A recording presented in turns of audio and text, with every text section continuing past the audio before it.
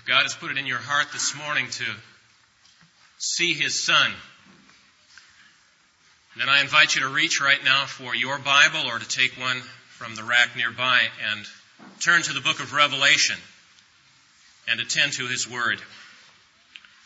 Revelation is the last book in the Bible. Turn to the first chapter of that book, and I'll read verses 4 through 8 as you follow along.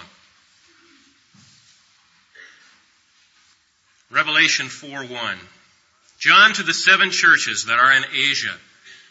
Grace to you, and peace from Him who is, and who was, and who is to come, and from the 7 spirits who are before His throne, and from Jesus Christ, the faithful witness, the firstborn of the dead, and the ruler of kings on earth. To Him who loves us, and has freed us from our sins by His blood, and made us a kingdom, priests to His God and Father. To Him be glory and dominion forever and ever. Amen. Behold, He is coming with the clouds, and every eye will see Him, and everyone who pierced Him, and all the tribes of the earth will wail on account of Him. Even so, Amen. I am the Alpha and the Omega, says the Lord God, who is, and who was, and who is to come, the Almighty.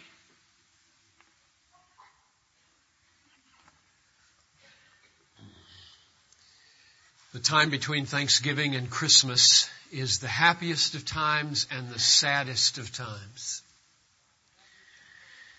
It's the happiest of times because, well, everybody knows why it's the happiest of times. It's warm, and there's a lot of togetherness, and there's expectancy and memories of childhood and all kinds of cozy feelings that come when the music starts, like chestnuts roasting on an open fire. You start to feel different feelings that you felt so many years, and everybody knows why. It's a happy time. And it's the saddest of times because if you're lonely, it's the loneliest time of the year. And if you've got pain in your body, it's the most painful time of the year. If a relationship's not working, it's the most agonizing time of the year. If you just lost your wife, or just lost your husband, or your dad, or your mom, Christmas is the most poignant day of the year. And you wonder what it would have been like. Or if your son's getting married on December 30th and you had planned that you'd take a break in chemotherapy. And then you come to a season like this, and you enter it this year with the upheaval of the world. You add that on. And if you're already a little bit emotionally fragile and vulnerable, and you read headline after headline or hear news report after news report of bloodshed and of governments crumbling and governments rising, if you're already vulnerable, the insecurity and instability and unsteadiness can really make a knot in your stomach day in and day out. And these are days like that. Poland, of course, seems to have settled down, and they have a new government. The Soviet Union, with Gorbachev's leadership, now has unparalleled openness and change, at least for now. Eastern Germany and Czechoslovakia now, in just recent days, have brought down old governments and are ready to put in new ones. And as I turn on the radio this morning, Bulgaria and Hungary are ready to move, and you can't even keep up with the unprecedented political changes. These seem like wonderful days and wonderful events, but nobody knows where the political alliances and the economic partnerships are going to take us in Europe in the days to come. And meanwhile, outside of Europe, the rest of the world is just reeling with one blow after the other, with dozens of people being slaughtered in India during the crisis elections, and next door in Sri Lanka, the Sinhalese and the Tamil hacking each other to death day in and day out to keep that little country in turmoil. And in the Philippines, communist bands, especially in the south and Mindanao, keep constant tension as to what will become. And Cory Aquino will not run after this term, and nobody knows what will happen after that. And the civil wars in Nicaragua and El Salvador and Lebanon and Ethiopia wreck those countries and cause the people there to be distressed. And the racial strife in South Africa and Israel, and the economic chaos in Argentina with hundreds of % of inflation, and the reversals in China, and the drug cartels just bringing Medellin down to its knees in Colombia, and on and on. It's just like, if you want to keep up with world events, you just feel clobbered day in and day out with the reeling of the nations. Nobody knows what will happen in all of these cases, in all of these areas. And as I've been watching things with stunned amazement, you see, those of us who were born, like I was, the year after World War II ended, have never seen anything like this before, at least not within our memory. I mean, there were political shakeups at the end of the 40s as things got realigned, but never have I seen the likes of what's happening today. And therefore, I've been thinking a lot. And just like when the earthquake came, I felt I just must say something. Finally, I gave in to what I believe is the Spirit's leading. And I want to say something about the upheavals, the political upheavals of our day in relationship to the Lord Jesus. And my sense is, in view of the kind of emotional stresses that holidays bring, the word that we all need is a word of stability, of steadiness and encouragement and hopefulness, so that the roots go down deep and the pillars are strong and your hand is fixed on the plow and you're not vulnerable to being easily knocked over by any news on the home front or on the national or international front. And as I prayed and asked the Lord, now where in the Scriptures might I go to find such a word of encouragement, I believe He led me to Revelation. Because when I think about Revelation, I think primarily of the reign of Christ over the nations. And that's what we see here, and I want to read it for you. My goals in reading the text and in bringing this message are, as I said, first, just to deepen your faith in the reign of Christ and your security and your stability in Him in a world of uncertainty. And then my second prayer is that the experience of the living Christ by faith would be so satisfying that during this holiday season you wouldn't even feel the desire for alcohol or for materialistic indulgence. You just wouldn't be hooked by the hookers. And you wouldn't feel any desire for mindless hours in front of the television. There may be one or two programs that would be worth watching this season. But I hope you don't throw away your years in view of death and hell and heaven and love and the gospel and the needs of people watching television. That would be a nice spin-off from this message. That's the last thing I'm going to say about television today. The text is verses 4 and 5. Grace to you. I'm starting in the middle of the verse there. You see it? Grace to you and peace from Him who is and who was and who is to come. That's God the Father. And from the seven spirits who are before the throne. I believe that's a symbol of the Holy Spirit. And if we had time, I'd love to unfold the use of that phrase, the seven spirits. Is found in 3:1, 4:5, and 5:6 in this book. And I believe it relates back to Isaiah 11:2 and Zechariah 4:1-10. And if we had the time, I could try to make a case for why I think that's a symbolic view of the perfection and fullness of the Holy Spirit.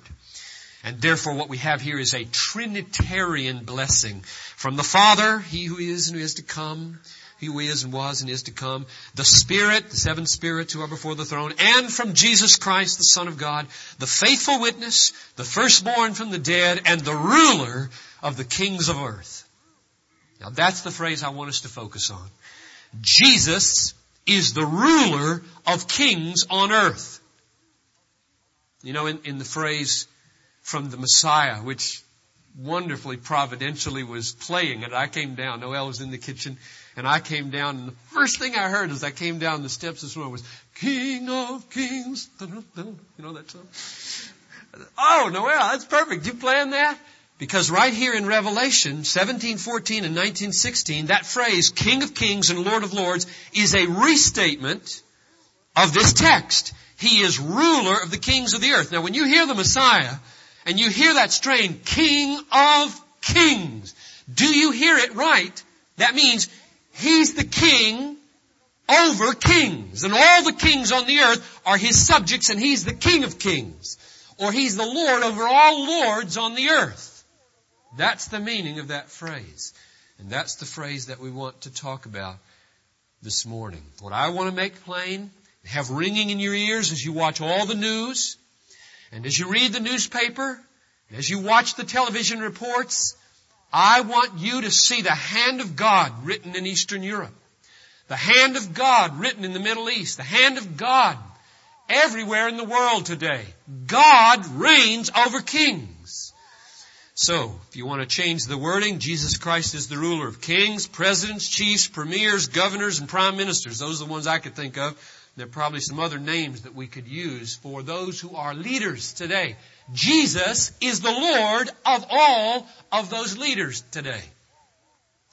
And the big question is, what does that mean? If Bush, President George Bush, were to say, which I hope he wouldn't, to Jesus, how can you be ruler over me? I was elected to the President of the United States of America by the election of the people of this sovereign state and was duly and constitutionally installed into my office by an official inauguration. Jesus would simply respond to Mr. Bush, I was elected to my office by God, and I was duly installed by the resurrection from the dead and by an indestructible life and an installation at God's right hand, Mr. Bush. You are my subject. I'm your king. That'd be the simple answer that God would give to all the kings on the earth who lifted themselves up in presumption as though they were anybody before the King, Jesus. Now, the question I have as I take this phrase, Jesus is the ruler of the kings on earth, is what does it mean practically? And I have 5 answers that I have seen in Scripture, and I want to share them with you. This is a breathtaking thought. Oh, I just hope that you can somehow break out of the clothing of secularism that is constantly being laid on you, day in and day out in our world. The clothing of secularism, just take it off and be free to see the breathtaking truth that Christ is on the television screen in every newscast. That Christ is behind every headline. Now, I want to try to unfold that for you so that when you leave here today, you will watch the TV differently. You will read the newspapers differently. 5 meanings for the reign of Christ over the kings of the earth. Number 1, the reign of Christ today means that He controls who becomes king and who is brought down from being king.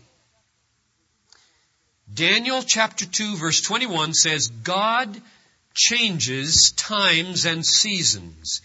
He removes kings and sets up kings. Matthew 28:18, Jesus says, all authority in heaven and earth has been given to me. Take those 2 texts and put them together. God removes kings and sets up kings. All authority, including that authority, has been given to me. Therefore, Jesus brought down the government of Czechoslovakia, and Jesus brought down the government of Eastern Europe. And yes, Jesus established again the government in China. Now, that one's harder to accept. But I'll come back to that at the end and talk about what the Chinese Christians are saying in these tragic days from one standpoint. This does not mean that every king does God's will. It doesn't mean they're obedient to the word of the Lord. It doesn't mean that they are pleasing to the Lord in every sense. You know, don't you, that God ordains many things that He does not delight in.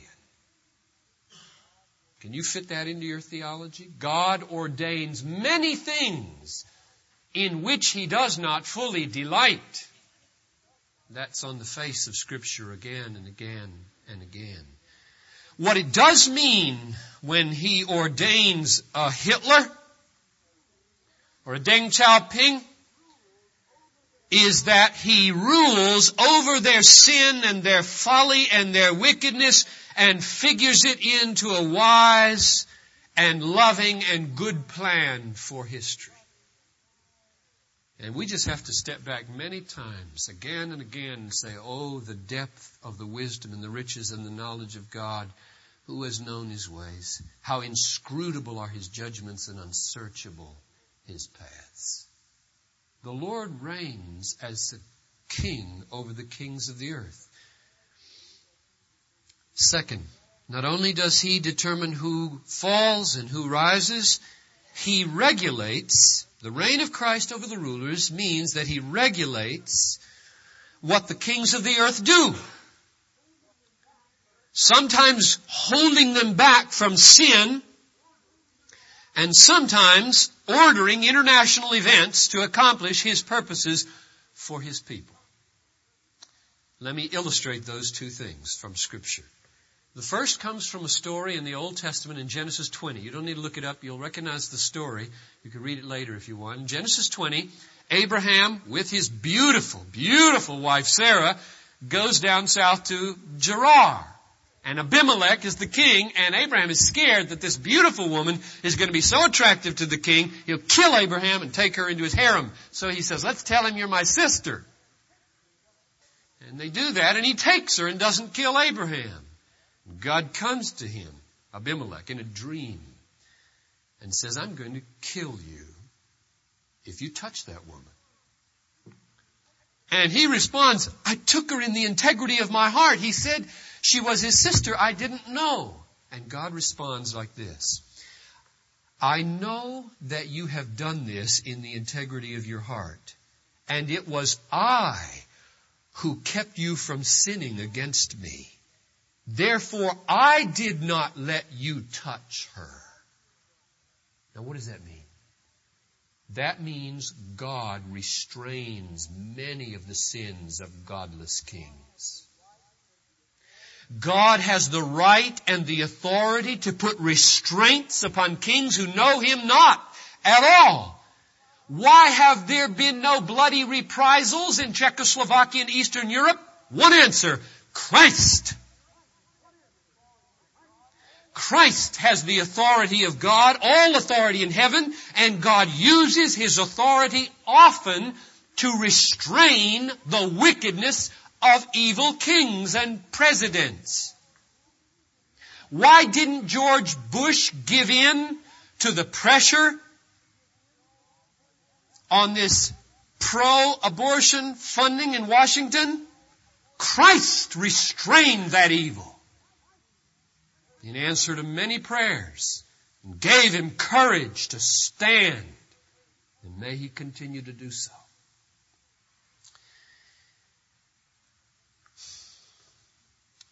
The second example is that God orders international events for His purposes. For example,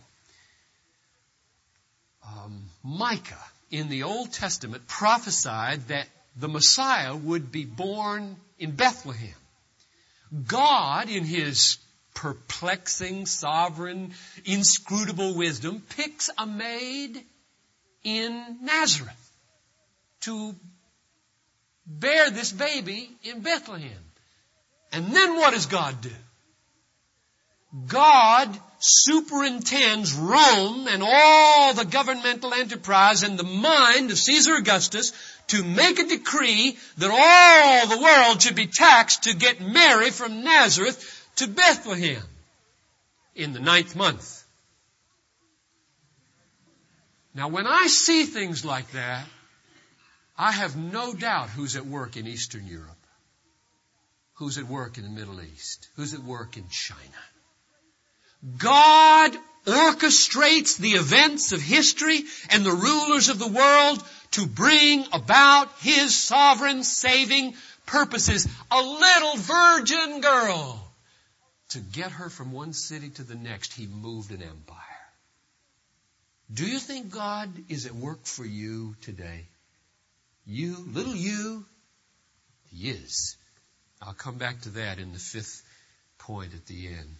Number 3, so number 1 was He sets up and takes down the kings, and number 2 was He regulates what they do, restraining sometimes from evil, sometimes permitting evil, and orchestrating the events of rulers so that He accomplishes His purposes. Number 3, the reign of Christ today over the rulers of the world means that He has authority to claim citizens for His own kingdom from all the kingdoms of the world, whether they like it or not. Notice the logic now between Matthew 28:18 and Matthew 28:19. All authority has been given to me in heaven and on earth, Jesus says. Therefore, go and make disciples of all nations. See the connection? Since I have all authority, I'm really the king over the king of every nation. Therefore, I can appoint my missionaries, my emissaries, my ambassadors to go straight into those nations and lay claim to citizens for my kingdom, whether this king likes it or not, because they are mine. You know, I get so frustrated with people today who are more dependent on statistics than they are on the sovereignty of God. As they look to the end of the decade, they say, to the end of the next decade, they say, well, by the end of the 90s, 80% of the unreached peoples of the world will be in nations closed to the gospel, in regimes that are hostile. I just want to pull my hair out and say, how do you know that? How anybody could say such a thing with any level of confidence after the last 6 weeks is beyond comprehension. Why could not God do the absolutely and utterly unexpected in the next 10 years that He did in the last 6 weeks? Who would have dreamed a year ago that they would all be coming down? In fact, one person on the radio said yesterday it took 10 years to bring down Poland, 10 months to bring down Germany, and 10 weeks to bring down Czechoslovakia. I might be getting it wrong, but you get the idea. Just the speed with which things are happening is absolutely beyond anybody's expectation. Therefore, how anybody can say what's going to be the case at the end of the next 10 years is crazy. No, it can't be done. And could not God do the same thing among Muslim regimes that He's done among the communist regimes? And you say, well, not really, because, that's religious and it's more entrenched. And, well, who are you? I mean, nobody would have predicted. And yes, we can't imagine how, but why not pray in that direction? Why not say that the way the Great Commission will be done is by the next 10 years, He's going to blast every door open? Why not pray in that direction? If He wants to use tent maker missionaries inside, legally, in inhospitable regimes, so be it. I'm not going to complain. But if He wants to blow the doors off of every Muslim government and make a way for Christian missionaries to plant the church, so be it. God can do it, can He not? So the third meaning is that the Lord has His emissaries, His missionaries, many from this church. We haven't begun to taste how many missionaries are going to come forth from this church. The next decade is the decade of reaping missionaries from this church and just sending people to the corners of the world, the farthest corners, because God is the King over all the kings, and He has emissaries and ambassadors to reclaim citizens from those kingdoms, and whether they are hospitable or sympathetic or not, those people are God's. I was just reading this morning in Psalm 22 and took it as an encouraging word. Let me see if I can remember it. Psalm 22:27 says, all the ends of the earth shall remember and turn to the Lord, and all the families of the nations will worship before Him. Number 4, the reign of Christ over the kings of the earth today means that He will triumph and bring all His saving purposes to victory. Christ's reign means triumph. Let me just quote a few verses where it says that. 1 Corinthians 15:25. Christ must reign until He has put all His enemies under His feet. You see, there's no doubt that He'll do it.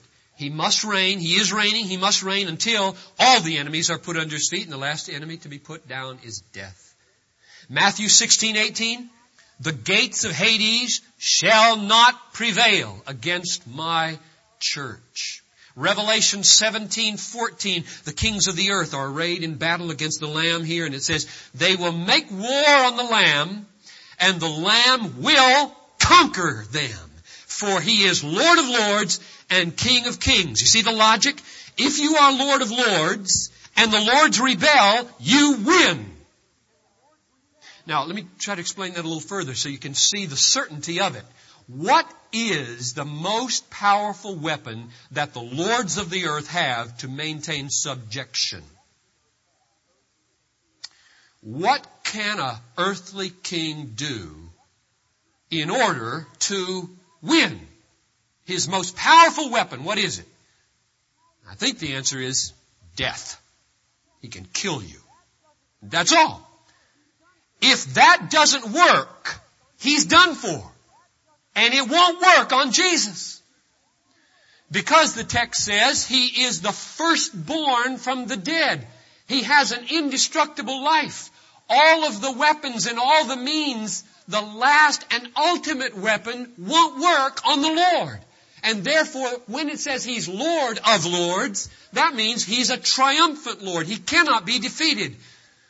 And if you're in here today, if you are here today and not a subject of the Lord of Lords, and only a subject of one of the sublords, and rebelling against the Lord of Lords, not walking in His will or trusting His provision, do you realize you're going to be defeated? You cannot win. He is risen. He can no longer be killed, and if He can't be killed, He can't be defeated. One non-killable man can kill an army of 10 million. And He has sovereign, omnipotent, omniscient power to boot. So number 4 is that we ought to breathe His victory in this season. When you feel discouraged, when you feel lonely, if you get sick, if some relationship isn't working out, and you see all the world coming apart at the seams, just look to the Lord. And just tell yourself He's the Lord of the rulers of the earth. He's the ruler of the kings of the earth. He's going to win. I'm His. There will be victory. There will be glory. We'll shine like that sun in the kingdom of my Father. I don't care how bad it is now. Just establish yourself with this great expectation. One more, number 5. The reign of Christ over the rulers of the earth today means that Christ is ordering the world for the good of the church. For the good of the church. This is breathtaking. This is awesome. This is amazing. Do you watch the news this way? When they're showing the bombs dropping or the explosions of the motorcades or governments tumbling, do you say, look at God? What is He doing for the church? Now let me give you the text. where I see that written so plainly. Ephesians 1:22 says, God made him head over all things for the church. God made him head over all things for the church. Little Mary in Nazareth, an empire moves for Mary. Little you, tucked away in your neighborhood in Minneapolis, and empires today are moving for your holiness and your happiness. Do not miss God's work for the church. He has global purposes for the expansion of His kingdom. He has little individual purposes in your life for what's happening in the world. And you should be praying, open my eyes, God. Let me see what you are doing for my sake, for my glory, for my purification, for my holy happiness, for my guidance in ministry. What does this mean for my life in America, what you're doing all over the world?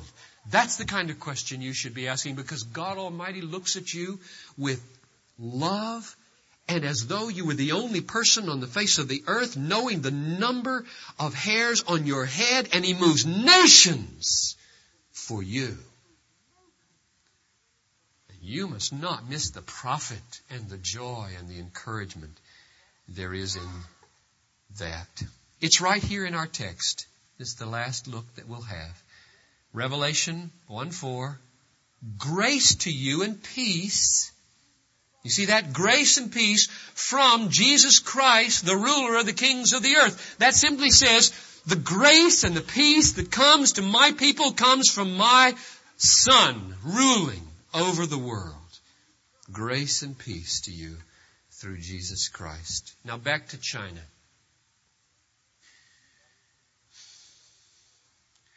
When I was in Manila at Lausanne II, I heard Chinese with tears in their eyes tell about the heartache of Tiananmen Square.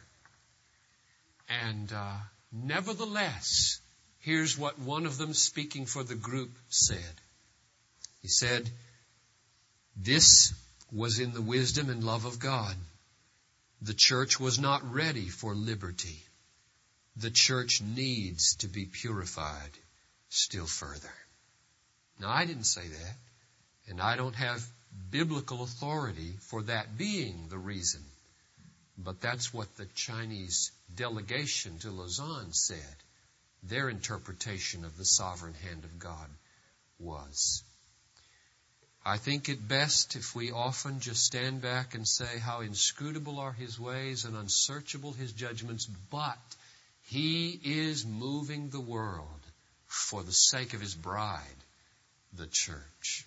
So in summary, Jesus is the ruler of the kings of the earth means He controls who becomes a king. He regulates what the kings do, restraining and organizing.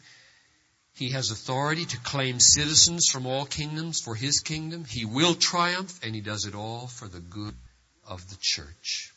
Therefore, grace to you and peace from Him who is, who was, and who is to come, and from the seven spirits before the throne of God, and from Jesus Christ, the faithful witness, and the firstborn from the dead, the ruler of the kings on the earth. Grace to you and peace. Let's stand for closing prayer.